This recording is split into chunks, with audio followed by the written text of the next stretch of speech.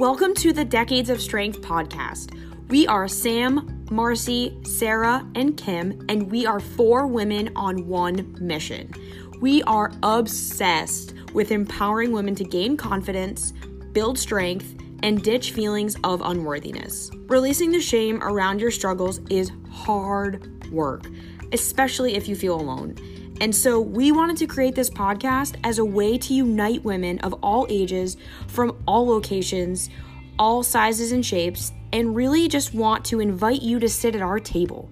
Come as you are. Health and fitness is for everybody. And we're here to remind you that you belong, you matter, you are brave, you are capable, you are deserving of success. Maybe right now you don't truly believe those things, and that's okay. When we first got started, we didn't either. But we promise that each episode we will show up vulnerably. We want you to realize your potential and the truth of who you really are. We will help you step into success and acknowledge that the power already lies within you. If you love this podcast, please subscribe, review, and rate it on iTunes. Tag us in your stories on Instagram. Send this to your friends. Please, please, please just tell everyone about it. We are determined to have the biggest and the most inclusive community of women sitting at the picnic table together. Hello and welcome back to another episode of Decades of Strength. This is Marcy. I will be hosting the call today. So the last time we were all together was in San Diego in March, where this podcast wasn't even, well, it was kind of a thing because Sam and Kim, you guys were doing it, but Sarah and I were not a part of it yet. So this is very exciting. I know. This iteration was not even a twinkle in our eyes. No. Look at it now. We're full on twinkling, shining like 4 bright little podcasting stars. Marcy, you should take us back. Yeah. Marcy. Speaking of weird topics, we actually have a different one in store for you guys today, which I am really excited about. And the idea for this episode came about a couple of weeks ago when we're recording one of our other ones, where I had told a story about some of the food rules that my mom had put in place for me when I was a kid. So everyone's like, oh my gosh, that's so crazy. Like, I had this food rule, I had that food rule. And we thought it would be fun to record a podcast all about that. And then also poll some of our followers on Facebook to see what some of their food rules were growing up. And the responses that I got were, I would say, entertaining, but also a little discouraging might be the best word, because I really see how the rules that we had in place for us when we were kids are still present today. So I think that would be something really interesting to talk about, not only for how it affects our clients, but also perhaps how it still affects us in our adulthood. So Kim, I would actually like to hear your perspective, not only from what the food rules that you had growing up, but any that you have for your kids today. Ooh, yeah, that's good. I'll do the same. Sure. So the one that I remember the most growing up, and it's the most common one that we all heard from people when we were polling them, some version of this. My dad always used to say this. He's like, you asked for it, you got it, you eat it. So if you put it on your plate, especially if we were out and he paid for it, you had to eat it. Like, that's it. Doesn't matter if you're hungry, you had to eat it. And he would say it over and over and over again. So, I definitely grew up with that drilled into me. You do not waste food. Mm-hmm. So that was the big one. Interesting you ask about my own kids. I am very conscious to not do that. My husband and I actually have a disagreement about this. He thinks that the Clean Plate Club is cool. Like, he cleans his plate and he would prefer that the kids clean theirs. And so he doesn't demand it of them, but he'll be like, look, I cleaned my plate. Did you guys clean your plate?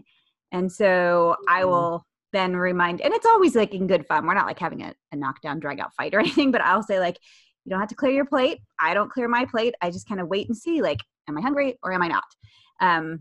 So yeah, Clean Plate Club is always a big one. And I don't really have food rules. I kind of make I try not to have rules about food. Yeah, I talk a lot with my kids. I talk out loud a lot about my relationship with food and how I'm doing it. Like, yeah, I'm not really hungry, so I'm not going to eat this donut, even though like we bought donuts and I was excited to eat donuts, but now I'm not hungry, so I'm not going to eat the donut.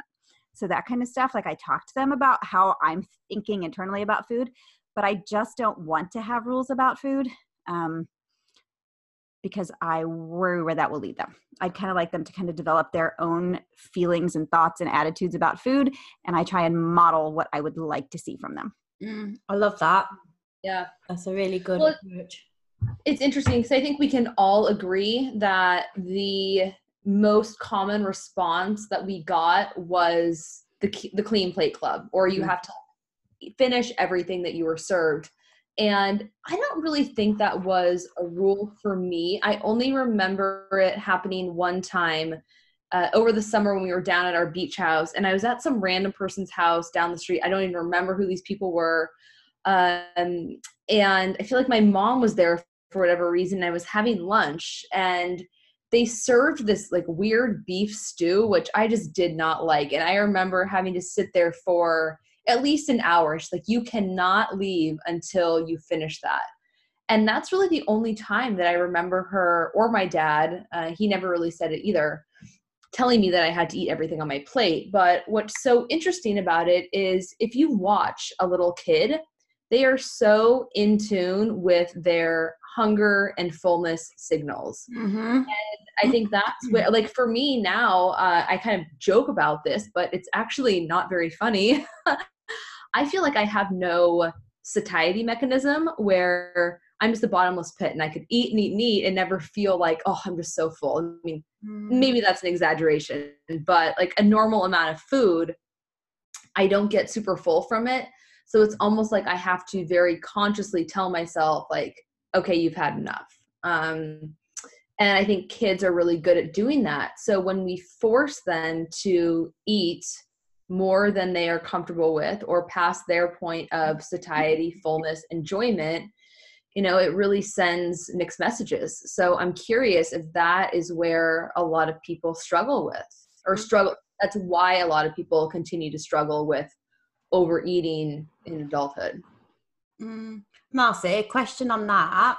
Do you think, you know, because obviously you've been doing this like healing nutrition protocol thing, so you've been like living to meal plans and stuff.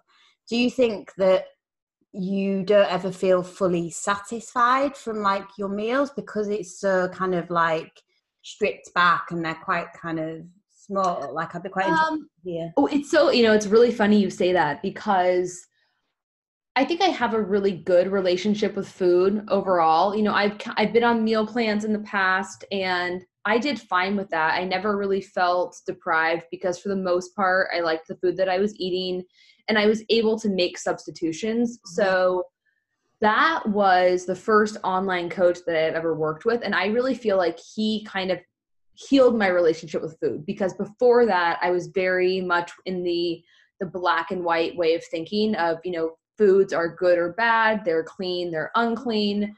And so I basically lived on, you know, like egg whites, vegetables, oatmeal, protein powder, and just fake sugar. So, and like packs of gum, right? Packs of gum to satisfy my cravings and my hunger for 5 calories. But yeah, so when I started working with him, which was probably in 2009, he did put me on a meal plan, but it was the first time that I had a lot of carbs in my diet and we were allowed to eat any type of low fat carbohydrate post workout. So I would get froyo, I would have cereal and candy, and that was the leanest I've ever been, I would say. And so that really allowed me to see, oh, wow, I can eat what I want, enjoy my food, and still get results. And then moving on from that, I went more towards the flexible dieting, counting my own macros and all that. And so I always felt satisfied by my food. I just never felt like overly full, if that makes sense. Yeah.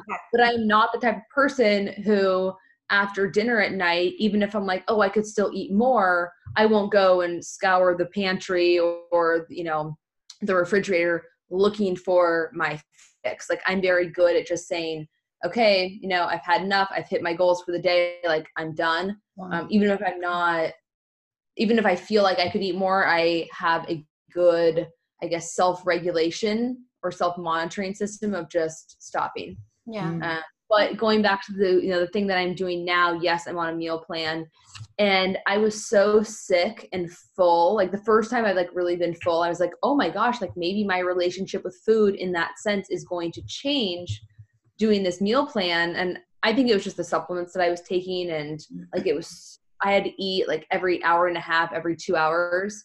So for a while I was really full. And now that I've moved past that phase and I've really like healed my gut, kind of got the bad bacteria out of there, I'm still having to eat pretty much like every 2.5 hours, and I'm hungry all the time and not really satisfied because the meals are so small. So that's been hard, because now it's like I am thinking about food a lot more because I have to. Like, oh, what time do I have to eat? Now I've got to go shopping. I've got to do the prep and all that. So it's like food is constantly on my mind. So that's a interesting question. Yeah, that's crazy. It's funny, like the more I do find, the more you like have to, like the more meals and stuff you think have to have in a day, the more you kind of obviously have to think about it. And I think for people that struggle with like, you know, food relationship, whatever, the less you have to actually think about food, the better, really, for just trying to get you out of that whole mindset. And so to clear up the mind, to actually focus on other things in life, because I certainly know when I was in the, you know, height of my food obsession, I'd say there was probably only about 10 minutes in a day when I didn't actually think about food. And it was probably like just before I was about to fall asleep. The rest of the day was just, I'd finish one thing and then I'd be like, oh, what am I going to have? Like, it was exhausting. And it's just like, I felt like you're not even done with the meal and you're already thinking about your. Oh my God, completely. Like, you're just putting the last mouthful in and you're already like, okay, so what, when can I, like, it was just exhausting. Yeah. So do you think that was because you were so food focused, being in that, you know, prep mindset all the time? Yes. Or going back, like, because I know that there are a lot of families, I've heard this from people, who they have breakfast, and then as they're eating breakfast, the family's going to ask, okay, well, what are we going to do for lunch? Or as they're eating lunch, well, what do you want to do for dinner? You know, So for me, so my kind of food rules, we didn't really have any as kids, like as in we were never told to clear our plates. We always just ate to hunger. The only kind of stuff that we had was more like on, if we were having sweets, we had a limit of 5 sweets a day out of like a sweet box that we had in the house. So like my parents were pretty, you know, not kind of saying that kind of stuff. So I think my relationship with food growing up was always like, you know, pretty good. But so that's what caught me off guard, is when I went into the whole competing thing, because I went from having a really good relationship with food into completely and utterly screwing myself over from going through this kind of extreme dieting for, you know, not only through comp prep, but then coming out the other side of it, wanting to stay lean and, you know, becoming food obsessed and developing, you know, binge eating tendencies and all the rest of it. And I was kind of astounded that, you know, a 20-week prep essentially is where it all kicked off, could undo essentially like 29, 30 years of, you know, me always having had a good relationship with kind of food. So it was kind of crazy for me that that's kind of how it all unfolded. And then, but I knew when I was getting to kind of breaking point with it all, I kind of, because I kept remembering back to how I was pre all of this, and I was like, wow, things were a lot simpler when I wasn't like, you know, focusing on all of this stuff all of the time. So I kind of, that was one of the big things that made me kind of decide I had to kind of get back to where I was before with it all, because it was exhausting and very unhealthy. Like, it just ruled my life. So I think that's one of the hardest things to do in my opinion, is to reverse that. Yeah, Like, I'm still doing that. Yeah, it's absolutely insane. But I mean, I see the whole food rules thing with my clients a lot. Like, definitely, I'd say 99% of clients that come to me are just so out of tune with their hunger signals. Like, they literally don't know. I remember one client having a complete breakdown when he felt for the first time hunger pangs in his stomach, because he had never focused in on them. He actually just started like crying because he was so confused about what this feeling was. Like, that disconnected. It was insane. But yeah, just, you know, I see the food rules that people have had inflicted and how they've carried them into adulthood. And you can see the impact that it is had on people. So that's why I was liking Kim's kind of approach to everything. Sam, what rules did you have? I don't think that I really had any specific food rules.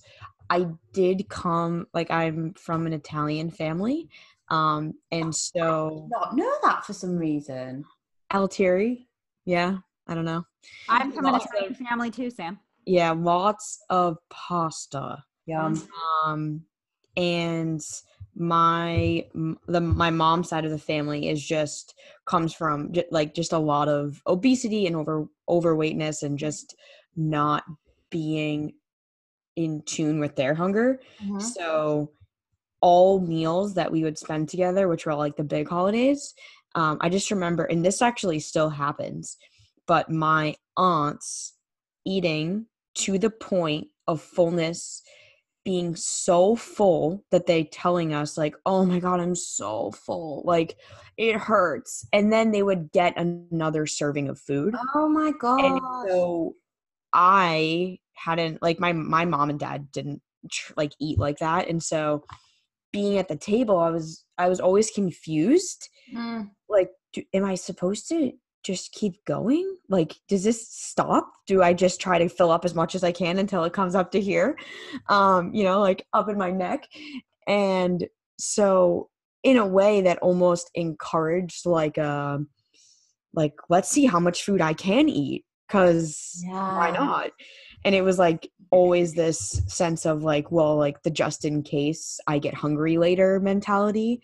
And that was a huge thing, I think, for me. Is my parents never really told me I couldn't have anything. I ate a lot of shit growing up. Like, snack drawers were full. Dunkaroos, fruit snacks, like Dunkaroos, buffalo chicken. Like, I used to bring a pack of Skittles to school each day and eat a pack of Skittles a day. I used to do that in high school. Yeah, like we would go to Costco and buy the huge packs. Oh, you'd eat a big pack a day? A pack a day. Yeah, like, off your face. I mean, you know how much energy I have now. It's like tossing in 100 grams of sugar. I'm like, oh.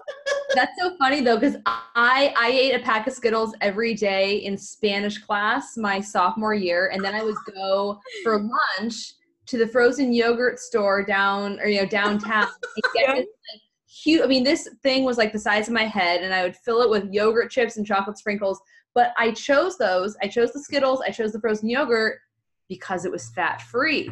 Yeah, so, in that phase, it was okay because my mom told me, "Oh, if you want to lose weight, just eat less fat."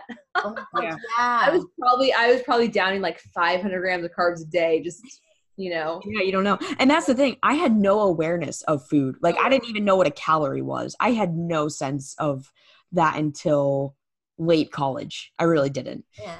I just was so like, I always ate whatever I wanted, and it never really like affected me. I wasn't an emotional eater then. I wasn't a binge eater then. But I definitely had my fair share of being exposed to not good habits. Like, let's see how much food we can eat in a sitting, and then let's also eat dessert, and then let's talk about our next meal, and almost like, wow, we're just finishing. Like preventing hunger from ever happening. Like, it was this scary epidemic. And it's something I recognize now when I go back home, is my parents have that just in case mentality. Like, not so much with food, but just in general, like, oh, in case like things blow up, we got to do this just in case. Or like, and I've always like had groceries at home just in case. Like, just in case what? The grocery store runs out of food? Like, I still, like, I'm still aware of that. Well, hey, living in California, when you live in California, like right now, and there's all these earthquakes, you need food just in case. Yeah. I think it was shampoo. Didn't you buy loads of shampoo recently? Yes, he bought a 12-pack of shampoo. I'm like, Dad, Oh, I you don't even have any hair, Dad. What are you doing? Is he bald? Yes, he has like pretty much like little twig hair.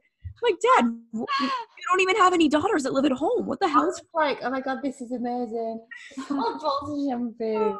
But I think that just in ready. case is probably my reason for always having snacks on me. Like, I always felt like I had to have a protein bar in my backpack, or I always felt like, well, I should eat now just in case I don't have a chance to eat later.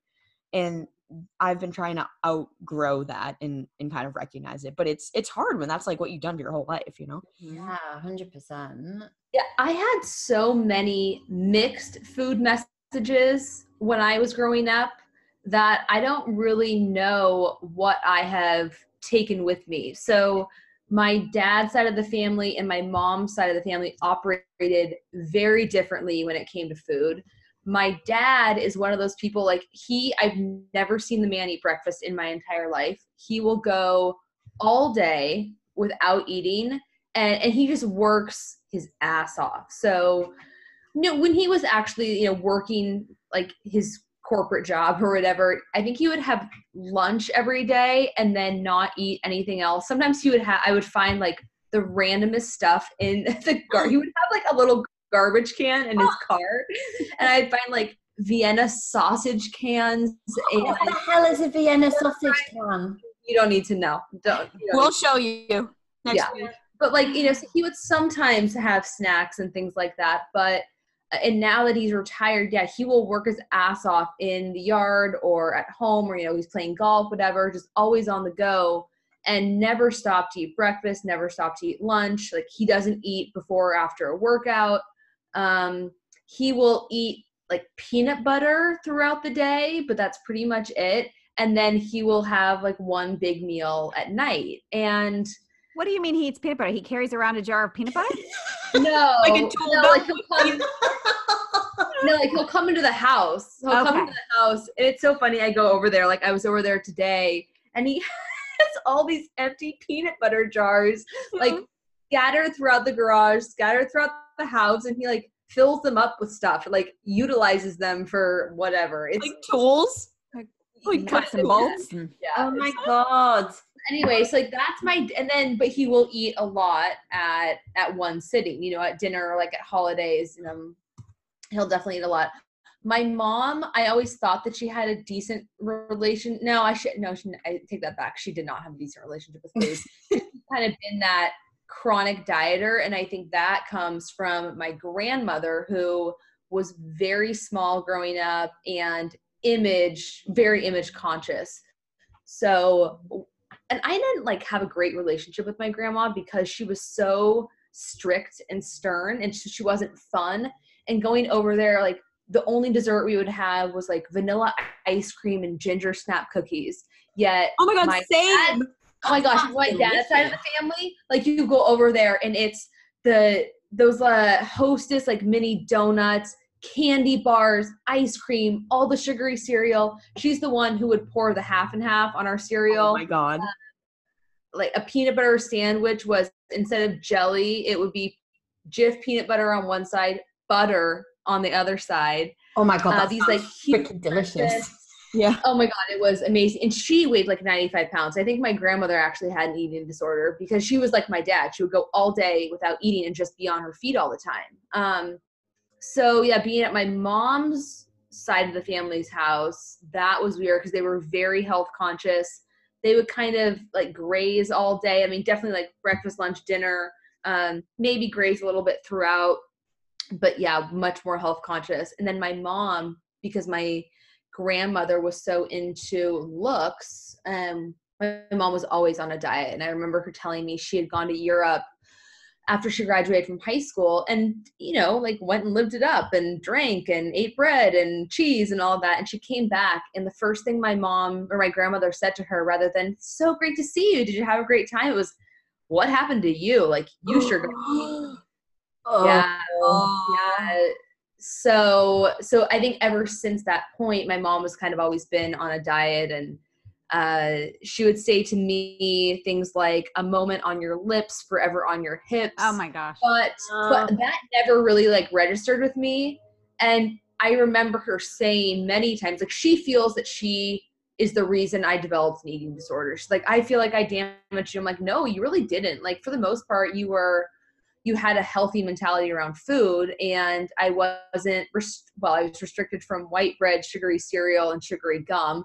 But other than that, I mean, I ate a whole lot of junk food. Like, our thing was going to In-N-Out Burger or going to Jack in the Box or donuts, that kind of thing. So I think she actually tried to make a conscious effort to not pass down those beliefs and, I guess, behaviors on me. So I don't blame her for anything that happened into my adulthood. But the other thing, I saw her like sneak food a lot. So I'll never forget one time I came home and she was sitting at the desk with a box of brown sugar between her legs. Brown sugar? Eating it with a spoon. And then she saw me and she like threw it under the I'm like, I saw what you were doing. And I would find like McDonald's bags in her car. So, like, I think my mom snuck food because she was ashamed of eating, like, maybe in general, or eating the food that she really wanted to, because that had been looked down upon growing up. So yeah, I just had so many mixed messages, and I'm not really sure whose habits I've carried with me, if any, really. Yeah. That makes me think of my dad. So my dad is a chronic grazer and food picker. And I didn't recognize this until maybe like the past year, where my mom was talking about ice cream, and she's like, I just pulled this carton of Moose Tracks out of the fridge, and it looks like someone went in there with a fork and was like going at it. And so like, we're like, oh, that's weird. Like, that's a weird thing to say. And the day after, I see my dad in the kitchen with a gallon of ice cream with a fork in it. And he's got the whole gallon. He's just eating it with a fork. And my mom's like, why are you using a fork with the ice cream? And he's like, oh, I just wanted a little bit. And the next thing you know, half the gallon's gone. And little bit. Like, I thought you just wanted a little bit. And he's like, oh, well, oops. Meanwhile, like, my dad weighs less than me. Like, he's wicked petite. He's like 125 pounds, like 5'7", super tiny. But I've gotten so much of my like, oh, just one more bite. Oh, just one more bite. Just one more bite from him standing in the damn kitchen with the ice cream bowl, which is what I do. Like, oh, instead of putting it into a plate or a bowl, it's like just eating straight out of the container. And that is one of my worst habits. And that's my gosh. Like, now that you said that, I do the same thing. Like, that would probably be my worst food habit, is me saying, okay, I'm only going to have a handful. And then next thing you know, half the bag is gone of like, and it's, ice cream, nuts, those chips or banana chips, that kind of stuff. And it's interesting you say that, because I noticed my dad would do the same thing. I never saw him put anything in a bowl, like ice cream or anything like that. It would always be, the peanut butter is always out of the jar from the spoon. The ice cream, same thing. That's really interesting. I never connected the dots. Yeah. And what you said about your mom and the brown sugar, I've caught my mom not with brown sugar, but with other things in the past. Mm-hmm. And I'm like, why is she being sneaky about that? Like, is she, and I never really like asked that. And I did that in my past too. Like, especially binge eating, like, you don't want anyone to come down in the middle of you, like shoving peanut butter in your face or whatever the hell you're eating, granola for me or something, Right. So be, like, really like secretly opening the container. Mm-hmm. And like, I'm trying not to make back over so nobody knows you've been in there. Yes, you're like smoothing out. Oh my gosh, yes. I would go to friends' houses and do that. Like, me too. Like, they would be upstairs doing something. I would sneak down into their they had different stuff. Go through their cupboards and like shoot their whipped cream into my mouth. Like, oh my gosh. Because they had the good stuff. Like, my friend, my one friend, and it was so frustrating because it was her, and then she had a younger brother, a younger sister, and they were so thin. They could eat whatever they wanted, and they ate complete crap. Like, you went over there was no protein. Everything was processed carbs. And so for me, it was like heaven, because I didn't really have that stuff at my house. But yeah, I would go over there and totally like sneak their food. That's so embarrassing. That's like, so my best friend Steph, her family didn't buy anything unhealthy. And my parents, like, they were like, soda, mac and cheese, milk. Like, we used to crush a 2-liter bottle of Pepsi, just her and I, like, daily. It was disgusting. And then I remember one day my dad was like, all right, I'm implementing a rule. This is the only rule that we had ever established. And he's like, no more whole milk, or no more 2% milk, no more soda.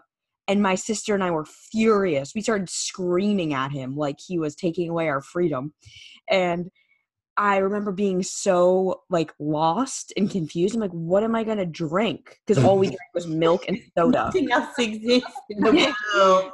And he wouldn't let us drink diet. Like, he's like, no, diet is worse for you than regular soda. He would not allow any of us to drink diet soda, even on the property. Like, he's so anti-diet soda still to this day. Still. Oh, yeah. Interesting. And so then my sister and I had to start drinking water. We're like, what the hell is this? What's that? What the hell? Water? That's ridiculous. And we would like sneak soda into the house so that we could, like, yeah, it was one of those things like, oh, what you can't have, you want even more. And so, yeah, it was that sneak hiding all the good shit. God, I remember another rule we had in my family that I noticed come up a lot when I was polling people had to do with vegetables, and people had to say it in different ways. But I have a couple of distinct memories of sitting at my table and not being allowed to get up until I ate my peas. And I'm super stubborn. And so I would sit there until like 9 o'clock at night and be like, you watch me not eat these peas. You watch me, you know. And you have a dog? We did occasionally. We didn't when I was that young. No. Because I used to give my veggies to my dog. Yeah. But I wonder what impact that had. I don't know if you guys know this because I talk about it all the time. But yeah. I did not like vegetables until I was in my 40s. Yeah. I mean, that's totally where that came from. Very few vegetables that I liked. And I wonder what the impact of that was. So a lot of people, when I polled them, had things like, we couldn't have dessert unless we ate our vegetables. That kind of thing. So kind of teaching our kids the exact opposite, what we would have wanted us to learn, right? Which was, hey, these taste good. These are good for you. Eat some. It was like, you better eat these or bad stuff can happen. You can't have the good stuff unless you do this. You can't have your freedom unless you do this. So it makes you not like them. Yeah. Then I've just had a client very recently who she had this weird fear of fruit. Like she was like, I don't know, like where it's come from. So we were on the phone chatting and we got to the root that when she was at school, she had this scary like teacher or headmistress or something that used to like force feed the kids fruit. Like they'd have to go and like sit in a classroom and like they all had to sit there and eat this fruit, and they weren't like, it was that thing of you're not allowed to leave until like you eat this fruit. So she'd kind of in her mind built up this massive then resistance because her association with fruit was this like teacher and also being forced to do something and then not being allowed to go outside and play or go outside and, you know, leave this room until she'd eaten this food. So now we've got her, she started we've had her introducing like one new bit of fruit each. So for the first week she ate one strawberry a day, and like over kind of the last like couple of months she's now kind of like venturing out and trying. She's having the whole cornucopia. Yeah, she's like, yeah, exactly. But yeah, it's crazy. So that kind of stuff really does have an impact. Yeah.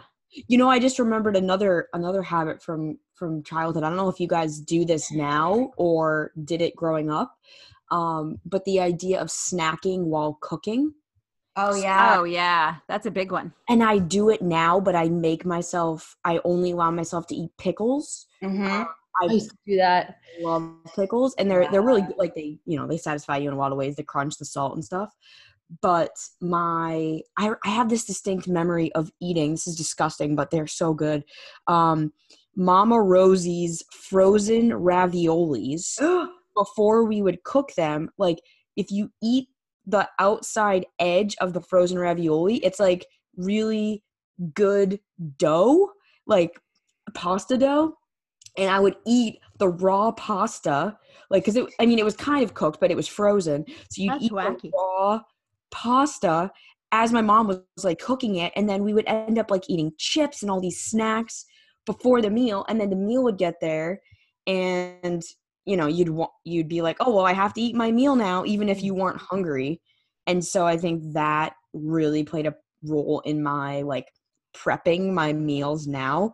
I used to catch myself eating like probably like 4 to 6 tablespoons of like hummus and carrots, which hummus and carrots is good, but it does add up. And realizing, oh my God, it's ruining my appetite. And it's also like, I want to be able to enjoy my meal and not feel stuffed after the first bite. Yeah. So pickles for me have been that like barrier food. Yeah, pickles are like the best. The other thing is tasting like big mouthfuls. So not just going in for like a little, taste, but like, and then having like literally half the pan in one taste. And it's like, that wasn't a taste, that was a meal. Yeah. Or like chewing gum while you prep is also a good strategy. Yeah. You don't want to mix that flavor. It's kind of gross. So sometimes I'll do that if I'm making baked goods, so I don't like eat the whole batter before I cook it. Yeah, that's a good strategy. Molecular skills. I can't think of anything else that happened to me growing up besides the snacking, the grazing, and the constant like eating out of a container. Did anything else come up for you guys or your clients? No, I was just thinking I do remember somebody, I don't know who it was, saying to me, little pickers wear bigger knickers. Oh my gosh. That's a good one. Yeah. I can't even remember who it was, but funnily enough, that thought, because I am a natural like grazer, I do graze. I kind of always have. That's just the way that I kind of eat. And I do remember I do go through phases of that kind of playing through my head. Like, I can't remember I'd love to remember who it was. And it's kind of an interesting thing because it does make you like stop and think, bigger little pickers wear bigger knickers. And it does have a kind of like impact. I obviously did have an impact on me because I'm 41 and I'm still remembering that it was said to me. Even though I can't remember the source or what I was doing at the time. But yeah. Again, it's just that one of those things, what you say to like your kids and what was said to us as children impacts us more than we ever realize. Yeah. I think another one that was said when I pulled my story was no seconds, or you weren't allowed to have seconds. Either one of two ways. You were allowed to have seconds or you weren't. And for those people that weren't allowed to have seconds, they would make their meal, they would fill it up and feel satisfied. Mm-hmm. And for the people that were allowed to have unlimited portions after, they would just keep going, even if it took them longer to eat. So they wouldn't really feel satisfied ever because they kept adding more food to the plate, Interesting. And me growing up, I was allowed to have seconds always, like seconds, thirds, fourths. Mm-hmm. And that was like portion distortion because you don't really know how much you're eating once you finish the plate, add a little, finish it, add a little, finish it, add a little. So now I try to do like, I just heap it on. I'm like, if I don't finish it, okay, I can put it back in the fridge, but I'd rather feel like this is so much food. Yeah. Interesting. Than feeling like, like you put it on the plate and it already feels like it's not enough food. Yeah. Because that feeling of like lack, I don't know. And Sam, did you guys eat family style then with like the food on the table and people could like pick what they wanted? Yes. That was a rule. We had to sit at the table and eat dinner together every night. Yeah, we do family dinner. I did family dinner as a kid, and I do family dinner with my family now. We eat together every night, and I do put all the food in the middle of the table, and I don't have any rules as far as like what you can eat. But I will say I put on the table every night a protein, at least one vegetable, and a fruit, and a couple of nights a week we'll have a carb, like a different, like a non-vegetable or fruit carb. So I know a lot of people are really stuck on like, well, what's your carb side dish? Like people, like my clients who come to me, feel like every meal you have to have like pasta, rice, potato, something like that. Yeah. And so I don't. We have a fruit, a vegetable, sometimes 2 vegetables, and a protein. And then a couple of times a week, because, you know, like my kids like rolls and they like rice and stuff. So we do that sometimes because I just feel like my family, they're very like carb heavy people anyway. So they like waffles for breakfast and they're getting plenty of carbs. So I figure at dinner, like we're going to shoot for lean protein, vegetables and fruit. Yeah. And then I just kind of let them take what they want. Yeah. That's a good balance. I find I like that. I like eating that way as well. And that's the only kind of recent. I like my lunch is so big. It probably has 100 grams of carbs in it. I don't know. And my dinner is pretty small because I don't really do much around dinner time and I don't do much after either. Mm-hmm. So it's like, I don't really need that much. And I'd rather feel like kind of full and satisfied throughout the day. So my meals have shifted since growing up in a family. Like being around my dad, he eats probably 6-7 times a day. My mom eats like twice a day. So I was kind of somewhere in the middle of that. And now I'm trending closer towards like 2 big meals and maybe like a smaller breakfast. And it's, I don't know, has your meal frequency and meal size changed since growing up, all of you guys? Mine changes all the time. I change it just because I like to see like, what am I going to do? Like for a while I tried intermittent fasting. Yeah. I'm kind of sort of still doing that. I find I'm just not super hungry. And so there's no reason why am I eating at 7 o'clock in the morning just because it's breakfast, you know? Yeah. So I don't. So yeah, I kind of change things up and see what seems to be working for me at the time. Yeah. It's interesting. I think, Sarah, you and I were having this conversation the other day because you were asking me about my protocol right now, which I alluded to earlier is 7 meals a day, which I condense into 6. They're very small meals. You know, I think my next meal is 2 egg whites and 4 ounces of potato. So they're not these big, huge meals. And I used to be an intermittent faster too. I probably did intermittent fasting for, I would say almost 6 years, and it really worked for me. So I would have my last meal around 7:30 or 8 at night. It was usually really big because I prefer a big kind of, not like carb heavy, but you know, protein, lots of vegetables, and then a decent size amount of starchy carbs. And I usually worked out later in the day too. So it was kind of like a post-workout meal or like a second post-workout meal. And my first meal of the day would usually be around 11. And I really enjoyed eating that way. And then I would also drink, you know, coffee or tea in the morning, and that would keep me like not hungry, I guess. And I was on my feet working with clients, which helped. But now having to transition to this new protocol, I have to start eating no later than 8 o'clock to fit all of my meals in. Because I still try to do at least 12 hours of intermittent fasting a day, because I think that there are benefits to that just for overall health. But it's interesting because now it's like I wake up in the morning and I am hungry and ready to eat. So it's crazy how quickly your body can adapt to what it does. And that's why I say in my posts often, if you are looking to manage hunger, stick to a normal eating schedule, like whatever that is for you. So maybe it's 3 meals and 1 snack. But if you're doing this grazing throughout the day, thinking that it's going to prevent hunger, it might, because you're always eating, but you're teaching your body to be hungry at those times. Yeah, 100%.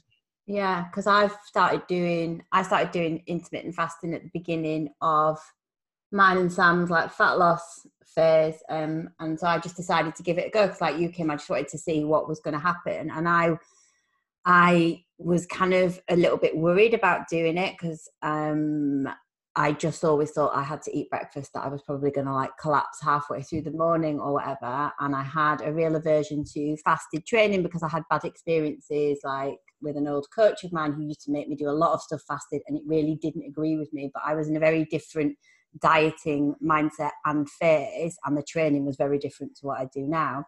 But actually the intermittent fasting has been working like really well for me, and you know, I probably will continue it beyond the like the point of when we finish this fat loss because I'm not like hungry, particularly in the morning, like not unmanageably so. And I'm getting more done because I'm not like faffing around eating. Like, so for me, it's kind of working really well. And training fasted, again, it's really like, I quite like it. I seem to be more focused. So it's been kind of an interesting experiment. That's so fun. I'm the total opposite. I wake up like I could eat my arm. I am super ravenous, but maybe because I eat my last meal at between 4 and 6. Yeah. It's been like 12. It's been like 14 hours. Yeah. That makes sense. I'm Like at 4 o'clock. That's when I'm like, I used to have like my second biggest meal of the day at 4 o'clock, and then dinner like 3 hours later. Wow. That's crazy. Yeah, I would like to go back to intermittent fasting at some point, but I don't think it was great for my health. I think for my adrenals and like the stress that I was under, it was just one more stressor to add to my body that kind of threw things off balance. So I don't know if I'll go back to it, or maybe like 14 hours, but probably not 16 hours or anything like that. Yeah, no, I'm doing 14-10. I wouldn't do 16 hours. Yeah, no, 14-10 is, I kind of like that for sure. 100%. So have you guys ever done one full day of fasting? Mm-mm. I was going to try and do it like maybe once a quarter, and I wanted to try. And so I didn't purposely do it, but it ended up happening this way, that Jeff and I traveled to Boston.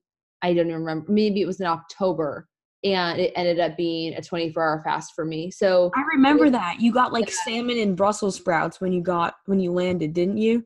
Oh my gosh, I got salmon and Brussels sprouts from like Applebee's. It was the worst salmon I've ever. remember second worst, as my dad would say, it was the second worst piece of salmon I've ever had in my life, and so I basically ate broccoli. And it wasn't as bad as I thought.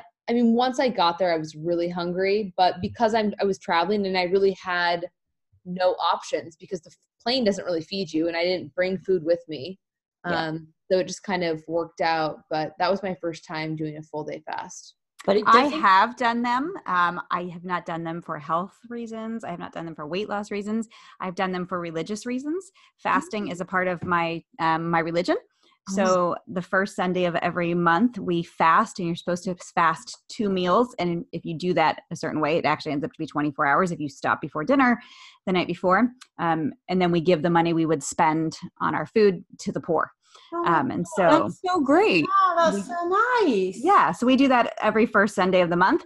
I really struggle with the actual fasting part of it. I struggle with that. Yeah. It's supposed to be a time you're supposed to be praying and stuff. I don't have a hard time with that. And I certainly don't have a hard time giving away the money, but actually giving up the food for that long, that's hard. You'd be like that. I'll pay you and I still eat the food. Thanks. Here's my money. I want my dinner. Yeah. I had a couple of months ago, I had 2 clients who were doing Ramadan, and I really, one was kind of half-assing it. She had made a lot of excuses, but the other one did it to the T. And it depends on like when the sun sets and when it rises and all that. So they would have to get up at 3 o'clock in the morning, 3:30, eat. She would sometimes go back to sleep, and then they couldn't even have water until the sun went down. So she would try to get her water and food in as soon as the sun went down, and then go and do her workout. And I was like, man, that was a month, a month full of that. Yeah. So that'll teach you what your body's capable of until you have to. Yeah, exactly. I think for me, the whole fasting thing almost happened unintentionally. Like one day my life was just super full and I didn't eat for 8 hours and I didn't die.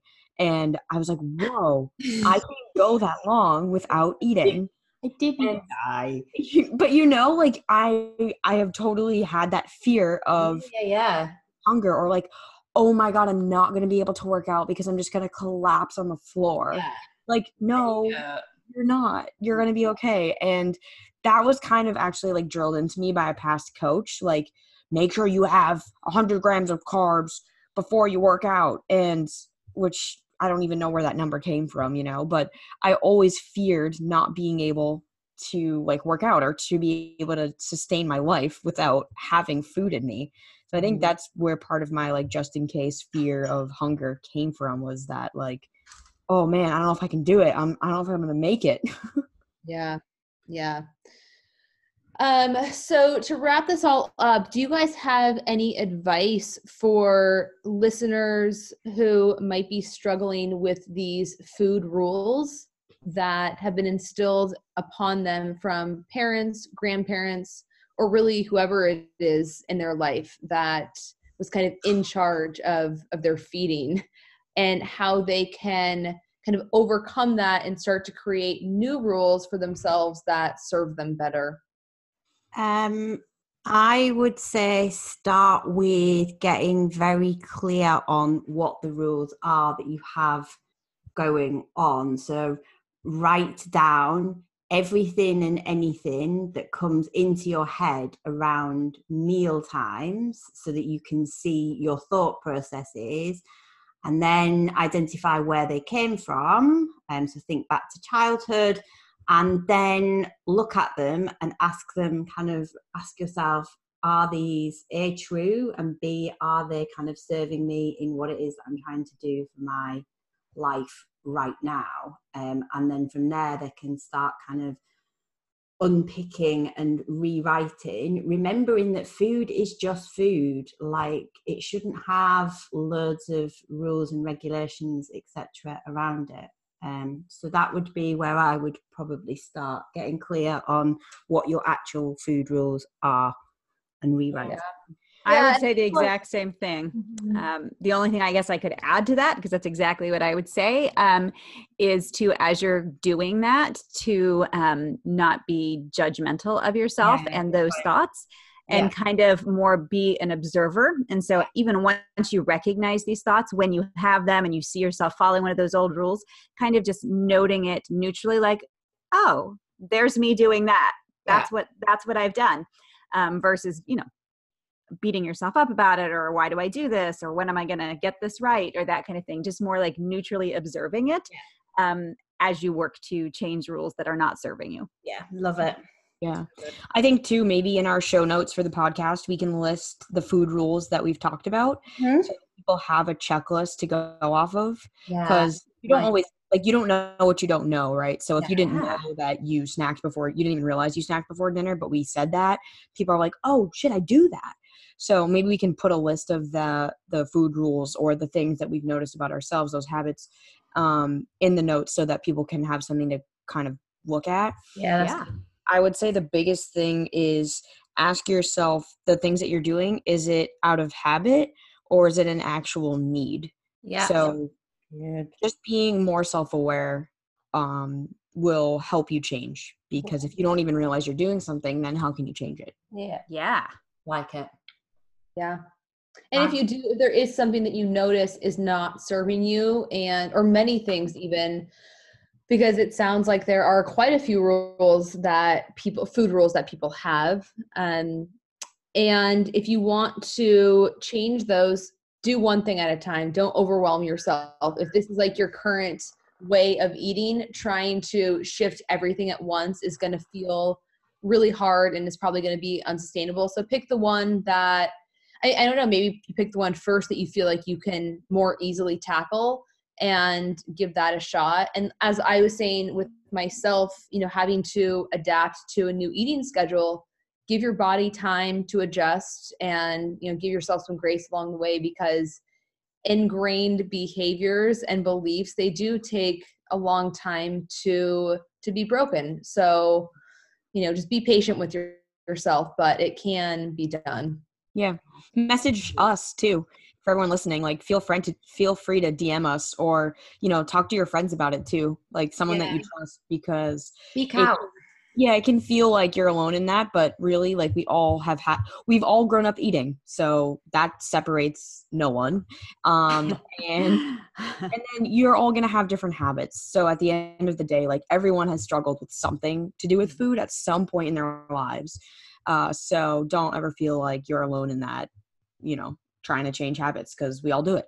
Sure. And I know for me, just like one last thing, food for our family was love, you know, like it was love, connection. It still is. Like my mom will cook this huge dinner and she'll serve herself this like little tiny bite or this little tiny portion and then try to just force feed everybody else. Like, can I get you this? Do you need more of that? And sit down herself while she's stuffing, you know, everybody else at the table. But like for me growing up, the way that I connected with my dad was over going out to breakfast and him getting donuts and like us getting the kind of, I guess, I don't want to call it forbidden food, but the stuff that we wouldn't have on a daily basis. Yeah. So I think for a lot of people, food is love, it's connection. And that can be a hard thing to kind of disassociate from, especially when you have, you know, a mother or a grandmother or somebody who is kind of forcing it upon you and you have that guilt around not wanting it or saying no. So I think saying no should be a completely different podcast in itself. Yeah, for sure. But yeah, just realize, because I posted this on my stories the other day, like you are the adult now. For everyone who's listening, I'm sure that they are no longer under the, or maybe like living with their family, they can do what they want. So you are in control of making your own choices at this point. Just remember that. Yeah. Very good. Great conversation, ladies. Thanks, ladies. Oh, yeah. Thanks. Helpful, you guys. And check out the show notes for all the food rules and see what applies to you. Yeah. Word. But you can't see us all dancing right now. We're dancing. We're dancing. Shoulder shrug. Yeah. Soon we'll be in Boston together. And we'll dance for you all, loud and proud. All right, you guys. Have All right. an awesome rest of the day. Yeah. Bye. Bye. Bye. Bye. Mwah.